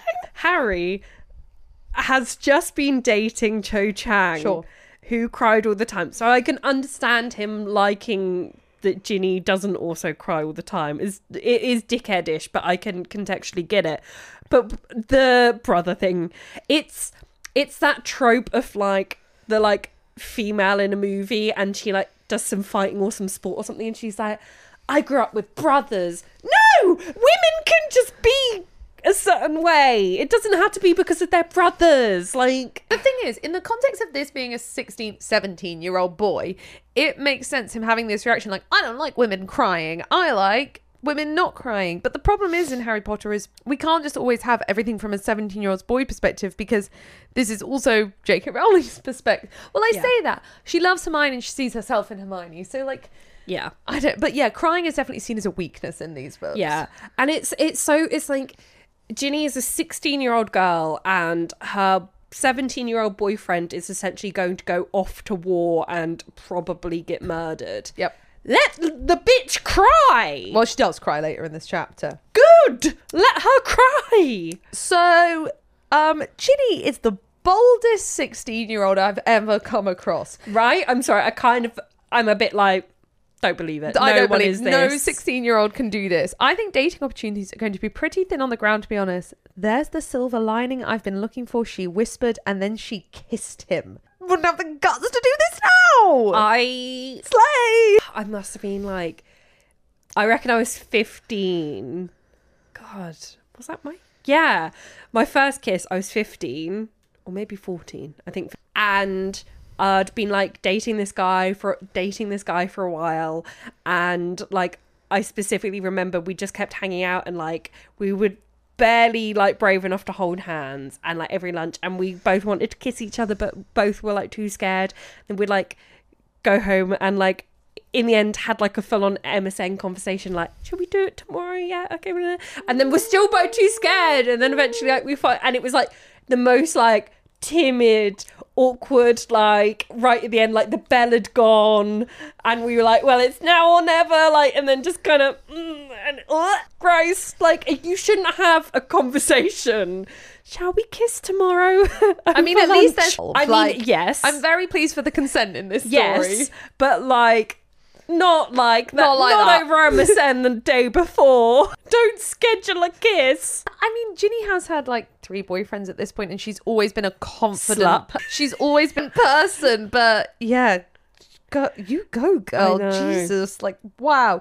They're snogging. It's like really blissful and amazing. Wow. And then the door bangs open and it's Ron, and Ron goes, oh, he definitely heard, sorry. And through also, the like, door. Hermione's behind him, like, out of breath. I can imagine her at the top of the stairs being like, no! Well, actually, no. There was, like, half an hour of her just, like, holding him back. Like, no. As, like, the slobbering noises came through the door, and she's, like, trying to stop it. And he, like, because he fancies her, is trying not to hurt her. So, yeah, Ron appears at the door, and Ginny starts crying and Harry follows Ron. So he leaves. Ron's like marching through the house and Hermione's described as trotting after the two of them. Like, I don't know why. Because Harry's like, he kept pace with Ron all throughout the house. Like, he's scared to fall behind. Yeah, let's face it, Hermione was just following for the gossip. Yeah, she's like, I want to be involved. I want to be involved. She kind of really maybe should have stayed with Ginny, who's crying in her room, but she was probably checking Ron doesn't punch Harry in the face. Yeah. So Ron starts having a go at Harry.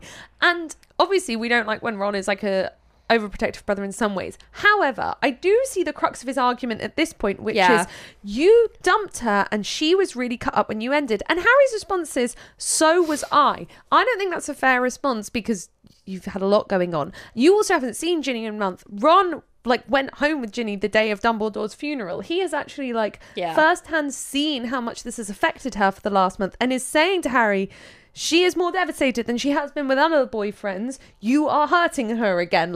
This is actually coming from a place of kindness and compassion. It's just coming out in anger. No, I don't have a single issue with this from Ron. I think that this is the correct way to be like a possessive brother. Yeah. Like, this is actually him being protective instead of just possessive. Yeah. Like, this maturity is him, from Ron. Growth from Ron. Actually just being concerned for her. And I'm sorry, it is a dick move from Harry. And I know that she kissed him, but Harry realistically is, one, older, and two, the one that ended it. Yeah. He should have shut that shit down. Yeah, that was not productive for either of them. No, and I understand why he was too weak to. Like, he's 17 years old, he's madly in love with this girl, and he just wanted this one moment. So I totally understand why he didn't. Yeah. But I do think that he deserves this bollocking from, if you're going to do that, you deserve the consequence of this. 100%. And Harry gets, Ron uses some language which maybe he shouldn't use, which if you keep groping her at every chance you get, but you deserve Quite this funny, bollocking at the end of the day. Yeah. Yeah. Ron actually does back off when Harry says, okay then. This is quite a mature fight from the two of them. They're angry, they sort it out, they're done. Ginny and Harry are then just stuck in the same house for the rest of the time, so that's fun for all of them. Charlie arrives and we don't get a single line off him in this book. It's just Charlie. No lines. Rip. Oh no, there is one when he talks to Hagrid, but it's not enough. I want more Charlie time. So then it's dinner time and there's purple lanterns all emblazoned with the number 17. Hermione is making streamers appear around the garden, turning a crabapple tree gold, and Ron goes, nice. You've really got an eye for that sort of thing. Yeah. And with the compliments, I think the book has good advice. He's actually very charming in these few chapters. He's been funny. He's been emotionally comforting Hermione. He's been complimenting Hermione. Damn, well done, Ron. It's all going to come crashing down. Miss Weasley brings a giant cake out, which is a giant snitch, which is really cool. I'm really confused. Please explain this line to me. Harry says, that looks amazing, Mrs. Weasley. Oh, it's nothing, dear, she said fondly. Over her shoulder, Ron gave Harry the thumbs up and mouthed, good one. Because he's learnt compliments. Right, okay. Because I couldn't tell whether it was good one as in good cake or good one, you've complimented and flirted with a woman, my mother. You can't have my sister, so well done on flirting with my mother. Yeah.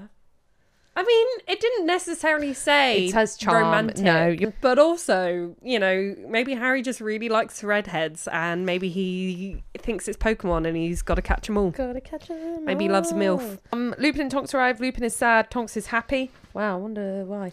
Hagrid arrives. He's reminiscing about Hagrid arrives and he's like, by the way, I bought you these basilisk fangs. Because Hermione mentioned. No, but what he does bring him is something that is set up in the books to be more useful than it is and raises a question. He brings him a moleskin bag. No one but the owner can get anything you put in out of it. And later in the chapter, Harry puts all his important things inside of it. This makes it seem like there's going to be a chapter where someone tries to get in his moleskin bag and they don't. But also, if you have this, and this is Neil's point, not mine, because he ranted it to me when he was reading the book next to me. If you have a special little moleskin pouch that can fit around your neck, why don't you put the locket in the special little moleskin pouch? Yeah. Yes, very true. Because the fake locket fits inside, so why not put the real locket inside? Hagrid always gives Harry really fucking useful gifts. I know. Doesn't he? Did I imagine that at some point he gives him a knife that can cut through anything? That's Did I imagine serious. that? Serious. He does give him a flute. Yeah. I know. But that's what I mean. This is set up to be useful at some point. I feel like it got cut out. Like, it's really focused on, and then it's I think... Does he still have it in the basement at the Malfoy Manor? Yeah, he starts pulling stuff out of it. But yeah. It's set up in the way that because no one else can get into it, someone else tries to get into it, you know? Yeah. So I wanted to say more about, like, this idea of Hagrid just bringing basilisk fangs. Because, one, I feel like if they asked, he'd probably just have some lying about. Don't ask how, but he would. If someone was going to have some lying about... Oh, it would be him. You may as well ask. Yeah. Two, have we considered... Because, yeah, the whole... like, speaking parcel tongue snake language is an issue. But could you not just get an actual snake and just, like, hold it there and hope that at some point it happens to say open or, like, let me in or something? Because I feel like just draw a little door and show the snake the door on the sink and, you know. Mr. Weasley arrives with the Minister for Magic in tow. And the Minister of Magic is like, can I have a word with you, Ron, Hermione? And everyone's like, what the fuck is going on here?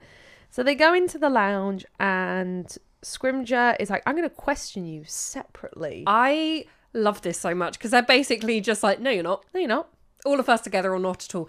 And What do I you know love about it it? because you know that Scrimgeour, like, he has no fucking leverage here. Nope. None whatsoever. And he fully was just like thinking he was going to ride in on his like authority, being older, being the Minister for Magic, and they're just like, nope. And the most bolshy with him is Hermione, who loves authority, and she's like, why have you kept that will? Why have you done that? You had no right to do that. I'm like, dude, you were the person who couldn't stand up to a teacher. Like, go you. I love it. I do slightly feel bad for Scrimgeour. Oh, yeah. Just in that, yes, he has done some things wrong, but most of their kind of beef with the government, he's inherited. Oh, yeah. Like, a lot of it is not actually his fault. It was Fudge, and he's just then kind of getting the blame. And yeah, he has done some things wrong, but it feels... And I guess, like, I mean, it's kind of because of how broken the political system is and that they don't have parties. It's just the next guy. At least if they'd, like, switch political party, then it's kind of a bit more of, like, a fresh start in terms of the relationships. But it is just, like, you're the next guy and you're going to get blamed for what the last guy did. Yeah, I'll say it when I get to the line, but, like, there's a line Scrimgeour says to Harry, which I'm kind of like, yeah, I understand why he said that, because these three are being really bolshy with him for him not actually following code. They're like, you shouldn't have held Dumbledore's stuff. It's like, yeah, he kind of should have. Like, it's kind of within his right to. Like, yeah. So basically, they've read Dumbledore's will, and he has bequeathed these 3 items, and he gave very, very few personal items away. So Scrimgeour is obviously highly suspicious that especially Ron and Hermione have been left items. So wants to, like, observe this. Ron does not cotton on to this quick enough and is like, no, I was really close to Dumbledore, and turns, and Harry, fucking doing? So they have to answer questions on, like, why they were remembered in the will. But again, this is entirely pointless because you can't stop the will being read and the items given over. He just wants to know what's going on. Like, at the end of the day, he wants to know what's going on because he wants to know what Dumbledore had planned so the government can help defeat Voldemort. Everything Scrimgeour is doing is to try to defeat Voldemort. He's just going about it in such a different way to the trio. Like, he's not trying to do this because he wants them to not get the stuff. He's trying to do this to go, hey, what was Dumbledore's plan? Let me in on it. Let me help. I mean, yes, but then I think that, like, skipping ahead a bit, it's ridiculous that he won't give them the sword. That is ridiculous. Because his theory is that he thinks that the sword can kill Voldemort. And it's like, okay, so give it to the boy that you also think is, like, prophesized to kill Voldemort. Like, why is he like, so you're prophesized to kill him, so that's why Dumbledore wanted to give you the sword, because only the sword can kill him. So I'm not going to give you the sword. Whose side are you on? Give the boy the sword. Like, I know. It and he's like, no it wasn't sense. Dumbledore's to give away. I'm like, yeah, fair. But does it really matter at this stage? Harry can't destroy it. It's goblin made. So just lend it to him for a bit. The most bureaucratic thing ever. Just like, it wasn't his to give away. Yeah, but let's say in theory it's the only way to kill Voldemort. Yeah, but it wasn't his to give away. It's very like the I always forget what they're called, like the Vogons from, you've not read, or you need to either read or watch Hitchhiker's Guide. It's brilliant. I think my best ever tweet, because there's this entire, I'm gonna have to read you it now, hang on, the entire book. No. So I'm trying to find so it's basically this species in Hitchhiker's Guide called the Vogons that are like, just bureaucracy is their entire thing. And this is the quote: "They're one of the most unpleasant races in the galaxy. Not actually evil, but bad-tempered, bureaucratic, officious and callous. They wouldn't even lift a finger to save their own grandmothers from the ravenous bug blatter beast of Trial without an order, signed in triplicate, sent in, sent back, queried, lost, found, subjected to public inquiry, lost again, and finally buried in soft peat for 3 months and recycled as firelighters. If you want to get a lift from a Vogon, forget it. They are vile and ill-tempered. If you want to get a drink from a Vogon, stick your finger down his throat. If you want to annoy a Vogon, feed his grandmother to the ravenous bug blatter beast of Trial." Anyway, yeah, my best tweet ever was in university. Student loans, basically, they'd already had my dad's like tax summary of what he earned. I'd had several student loans installment. They then lost it. It's like, how? You have had this, it's surely in the system. How do you suddenly lose it? And we sent it in multiple times, and they then stopped paying me my student loan, so I literally didn't have any money, and we sent it in over and over and over and over and they just were like, we lost it every single time. So I like tweeted that summary and was like, basically said that it was student loans, because like that is the student loan company. They're just, yeah. But yeah, I can't even remember where this started. I'm assuming that I was saying that, yeah, because the whole like not giving the sword. I'm also right now reading a book series that like has a similar culture. I'm reading that. I always forget what the actual series is called, but it's Brandon Sanderson, the one that's like The Way of Kings or whatever.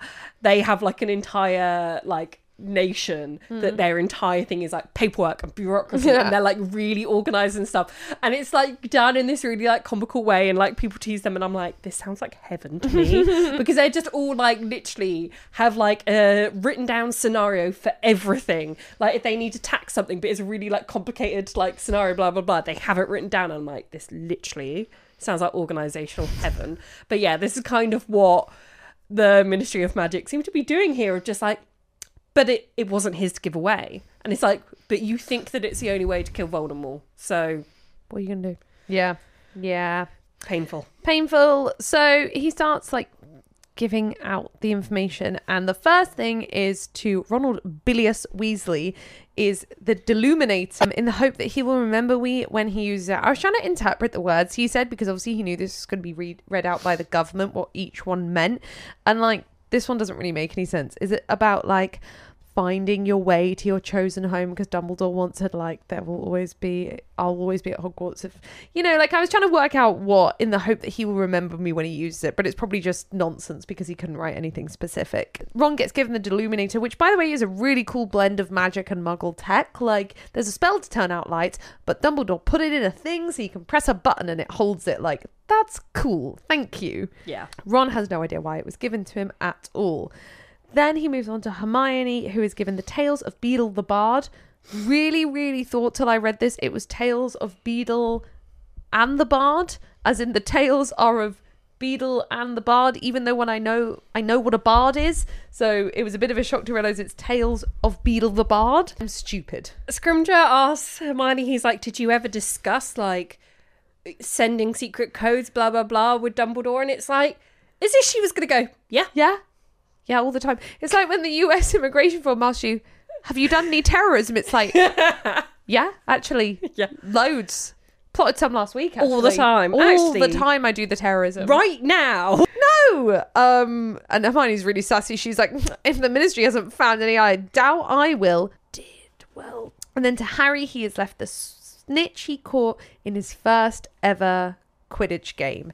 And Scrimgeour's like, I noticed your birthday cake is in the shape of a snitch. Like, come on, mate, you're really grasping at straws here, aren't and you? I love I think it's Hermione just sasses him like, yeah, because it couldn't possibly be because he's a really good seeker. But Scrimgeour reveals that snitches have flesh memories, which I'm fine with, okay? I'm fine that this exists, and I'm fine with the reason for it existing, which is they need to work out who caught the snitch first. Where I'm fine with this existing is in Quidditch League and World Cup.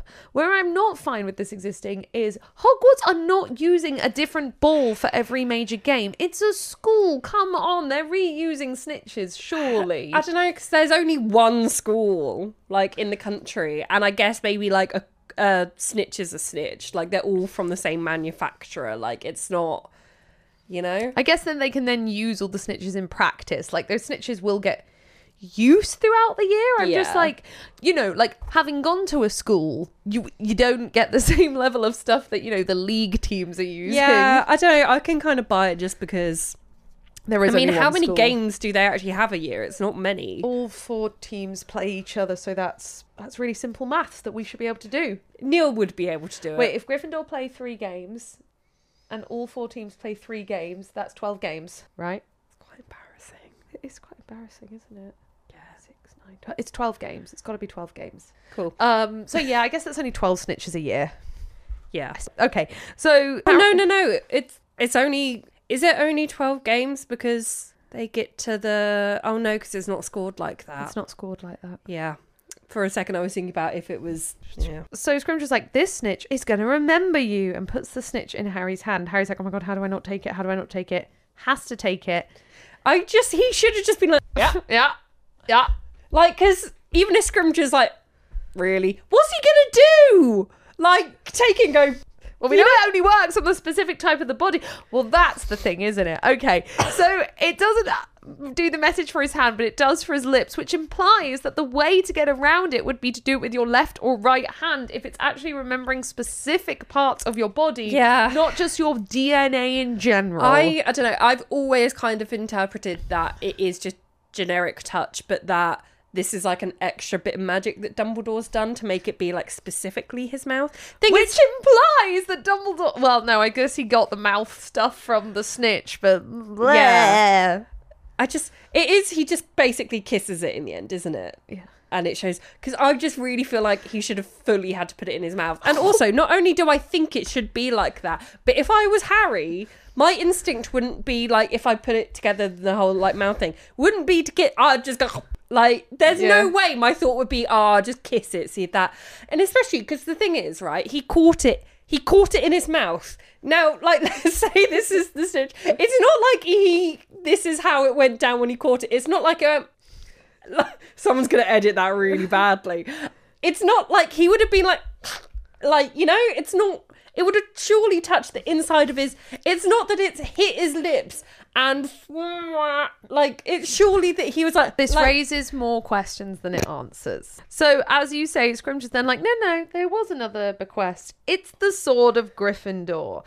And we get a little reminder that will help us at the end of the book, which is, according to reliable historical sources, the sword may present itself to any worthy Gryffindor. Which obviously is important later, especially because like when the sword first presented itself, we were told it had been lost for hundreds of years. So it's kind of important to know that it doesn't have to be lost to do the appearing thing. It can do it at any point. Yay.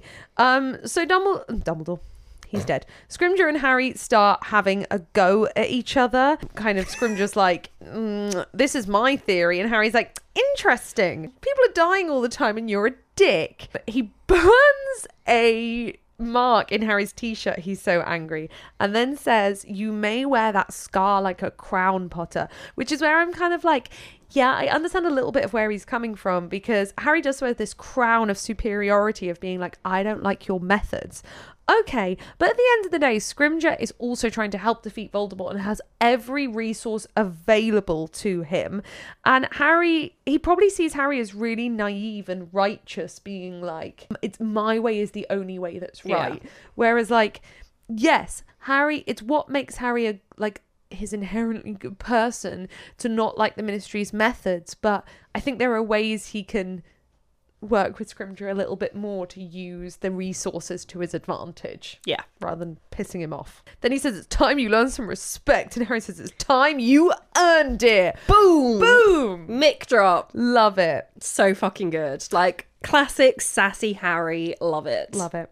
Mr. and Mrs. Weasley run in and Scrimgeour leaves in a huff. Can't talk. They go back to Harry's birthday dinner. And it's really rushed because there isn't much time. So later up in their bedroom, they're all looking at what they've been given, and Hermione comes and sneaks up to talk to them. So they're kind of turning the objects over. And then Harry's like, well, I wasn't going to try too hard in front of Scrimgeour. I'm like, bitch, you only work that out afterwards. Don't lie. Like, when Scrimgeour was trying to give you the snitch, you were like, how do I not take it in my hand? And as you said, he kisses the snitch, and the snitch comes up with the line, I open at the close. Very helpful, Dumbledore. Thank you. It, like, Thank you. Whilst I get that it's not like he could be like, I open when you're about to cough it, love. Like, Stop being so did it have to be cryptic. that at the close? At the close. At the end. Yeah. I open at the end would have been better. Not Yeah. I open at the close. Like, and I get because it's open and close. No, I'm sorry. Right, like a human being, I open at the end. It's Dumbledore being Dumbledore. Like, Ron is kind of right when he says maybe Dumbledore cracked it. I always said that. I'm like, maybe. Yeah, Maybe because he like did. he did make things like unnecessarily like cryptic. Yeah, and he really was in like full NPC mode when you're playing Skyrim and they said you're on a fucking quest. Like, no, just be like, go here, do this, blah blah blah. Now is not the time for cryptic messages, Dumbledore. No, it is not. Hermione's like, what does this book mean? The Tales of Beedle the Bard? And Hermione and Harry are both confused, and Ron's like, what do you mean? Yeah. And we learn that it's fairy tales, which is really cute because we have this, Harry looked up diverted. The circumstance of Ron having read a book that Hermione had not was unprecedented. Yeah.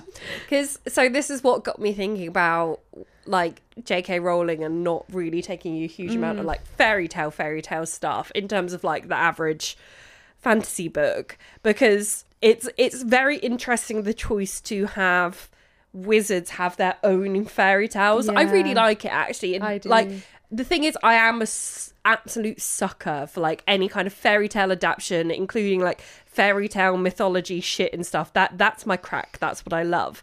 But I think it's like really interesting and different to be like, actually, like none of that is based in anything real, to the point where the wizards actually have their own fairy tales. And maybe even because some of it is real, that's not a fairy tale to them. That's a history lesson. But well, that's yeah, the thing, like, it's quite interesting for them to have this. And I kind of, I think that I choose to believe that it's just that none of the fairy tale stuff is true for them, in the same way that they like have Christmas. So surely if like all like mythology, folklore, fairy tale, like pagan shit was real, like they would celebrate Christmas as whatever it was called, beginning with S. No, it was something else. Okay. It is also called solstice, but that wasn't the one I was thinking. Because we've always questioned why the fuck they celebrate Christmas, but maybe it is literally like that stuff isn't real to them. So Christmas is kind of like a muggle fairy tale to them. Yeah, that they find cutesy. Yeah, exactly. That's like actually big enough to make its way into the culture, whereas things like Cinderella isn't. But yeah, it's quite interesting because it's such a done fairy tale thing to have it go off regular fairy tales. So the fact that she's made this like choice to be like, they have their own fairy tales, it's quite refreshing. Yeah, I think so. And I especially love that these fairy tales, she hasn't made it like what's she called? Beedle wrote these fairy tales. Ron is like, they say that Beedle is the origin of these fairy tales, like kind of like how we talk about some fairy tales being from the same origin. Ron is the same. He's like, they say she came up with all that stuff. Like, wizards don't actually know the history. It's written in runes, it's not written in English, so only like this is limited knowledge to a lot of people. And we learn later in the book that Ron also knows slightly different versions because fairy tales have been translated and passed down verbally for so long. And what I also really like with this book specifically is we criticize JKR a lot for not doing enough of the background like work and research, but I do like that when this book was released, she then immediately had written down all 5 of the Tales of Beedle and the Bard, like so that she could draw on that, which like, good, well done. Like, that was cool. And it was cool to have immediately after this book came out to have that. So yeah, that's really cool. And I like that, yeah, like Ron hasn't even heard of Cinderella. He's like, what's that? An illness? Like, it's really fun. So yeah, they discuss that, and then they hear a creak on the stairs, and they think it's Charlie going to regrow his hair. So Hermione leaves and they go to bed. And then my last note was, again, Ron's humour throughout these 2 chapters, especially because it came up so much. I think it really juxtaposes his bad mood later in the book. Yes. Like, it's kind of put in there, so we really see that change in character. Yeah, there's really, like, you can just graph for Ron. He's like, wee. Yeah. And we have a question. Oh my God, we do. Oh, I forgot about this. Right. Are we ready? Yes. Are we steady? Yes. Good, because I'm clearly not. Okay. So my first question, oh God, there's more than one, and a very long explanation. I'm going to read this whole explanation. I might edit some of it out.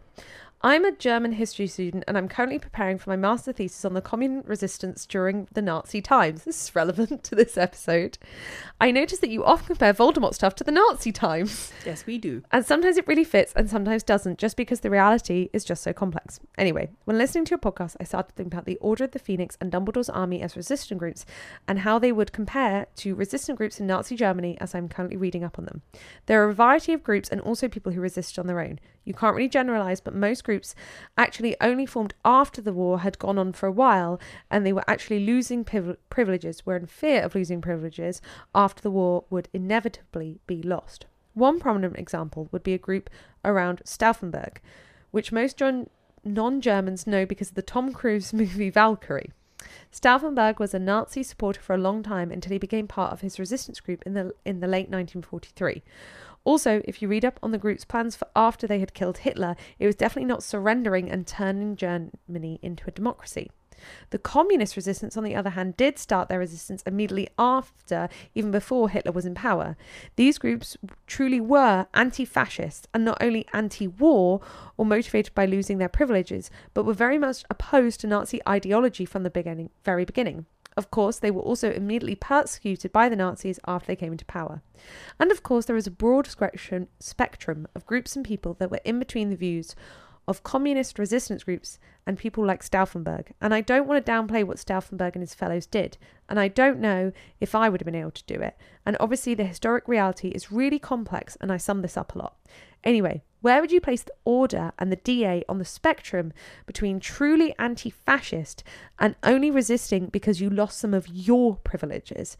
And are there any characters that you would like to place on that spectrum individually in the Order, DA or not? Then they've written their thoughts, but should we do ours first? Yes, let's do ours first. First of all, don't feel remotely qualified to answer this. For your incredible amount of research and knowledge that you have. So I think for me, I have to say that I don't think that they are particularly anti-fascist. And I think that the evidence we have for this is in the fact, we've talked about it before, nothing really changes the actual heart in society. Like they basically are like, hey, don't do X, Y, Z.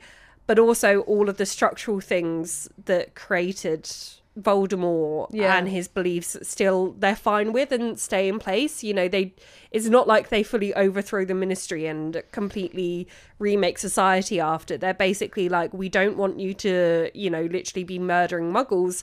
But also we can still mistreat muggles. We can still have slaves. We can still do all of these things that are benefiting us.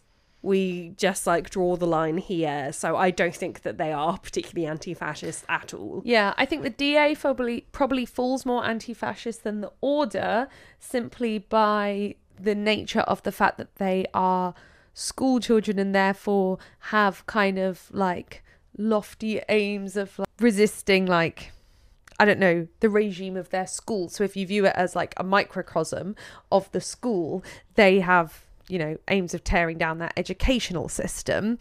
And then, I think the Order, while they're not doing it just for the reason that they're losing their privileges. At the end of the day, a lot of them inherently have a lot of privilege in the system anyway and wouldn't be affected by this. So they're not at the Stauffenberg level where it's only because they're losing their privileges. But you're right, they're not trying to do any societal changes. I think the one one of the exceptions we have in the group of characters is Hermione, especially book 4, book 5. She is a lot more like anti-fascist, wanting to change the establishment kind of thing, even though she goes about it in some wrong ways, which is not taking into account the actual like views and emotions of the group she's kind of trying to stand for. She a lot more sees the wider picture of group persecution. Yeah, I'm not entirely sure about Hermione, because I do think that some of her politics kind of fall a bit into, I guess, like white feminism, and she also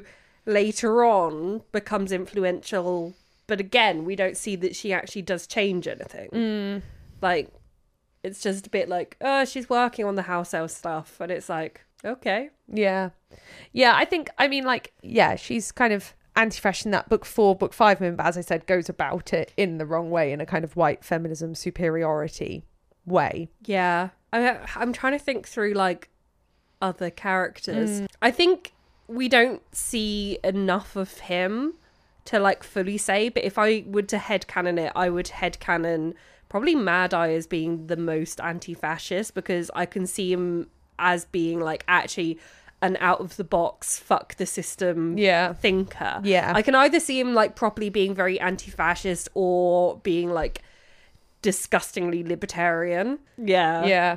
I think like the thing is, it's almost a shame like that the Order didn't carry on existing after the First Wizarding War ended, because like, yes, what we see of the Order is only focused on the immediate threat of fighting Voldemort. Of course, they're not talking about what they're going to do with the system once the system falls, because the immediate threat is stop Voldemort killing people. But then, yeah, it's kind of mad that it was disbanded, you know, completely after the First Wizarding War, and between the first and the second, because like, yeah, you got other issues to sort out, otherwise you're going to have a rise in fascism again. Like, there is, yes, it's Voldemort coming back into power, but one of the reasons he was able to come so quickly back into power is because you left all the structures in place for that fascism to rise again. Exactly. So their answer was, I'm thinking that while the Order DA probably were anti-fascist, they didn't really work on challenging anything about the system of oppression they were living in. For example, the giants, the goblins, the house elves. So I would probably put them towards the centre, but more on the side of the communists. But I would love to hear your take. Also, any historians listening, please don't come for me. I know I simplified stuff in my explanation, and I hope that this makes sense outside of my nerdy history brain. I could record a podcast just about comparing Nazi Germany to Harry Potter, and that would probably take a lot of preparation. Second question, different vibe. I know you're Swifties, as am I. I'm wondering what you two think about the song London Boy. Do you love it? Do you find it annoying? Is Hannah singing it to communicate to Neil that it's sexy time while Charlie is cringing in the background? These questions are from Lisanne. Thank you, Lisanne. London Boy is spectacular. It's a fucking masterpiece. It's so fucking bad. It's so bad. Cringe, and I love it. Yeah, I do not hate it as much as a lot of Swifties. I have a soft spot for its ridiculous cringiness. Yeah. It would probably rank in my bottom like 30 Taylor Swift songs, but that's just because the ranking is tough.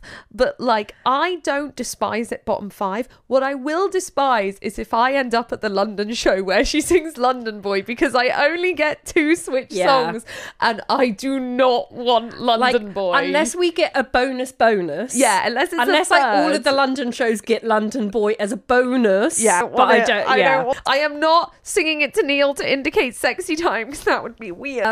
For me, I don't know where I would rank it, but for me it gets, if it was just like that song on its own, I would rate that way lower than the fact that the lyrics make it so fucking funny. And also my comedy, the peak comedy of people like tracking how long it actually would take to get between all the places is one of my favourite things. Excellent song. So funny, especially as a Londoner getting to listen to it. Really funny, like when anti-Swifties try and throw it in your face, and it's like, no, we know bad. We're in on the joke. Like, you're not breaking any news to us that London Boy is a bad song. And funnily enough, in a woman with a discography of nearly 300 songs, she's gonna have a bad one here and there. Anyway, thank you for those questions, Lisette. They were wonderful. I loved really the 2 different tones. Thank you for listening to this episode. I need a wee so badly. Go piss, girl. No, we have to record an outro. Oh God, we need a funny bit. Bye!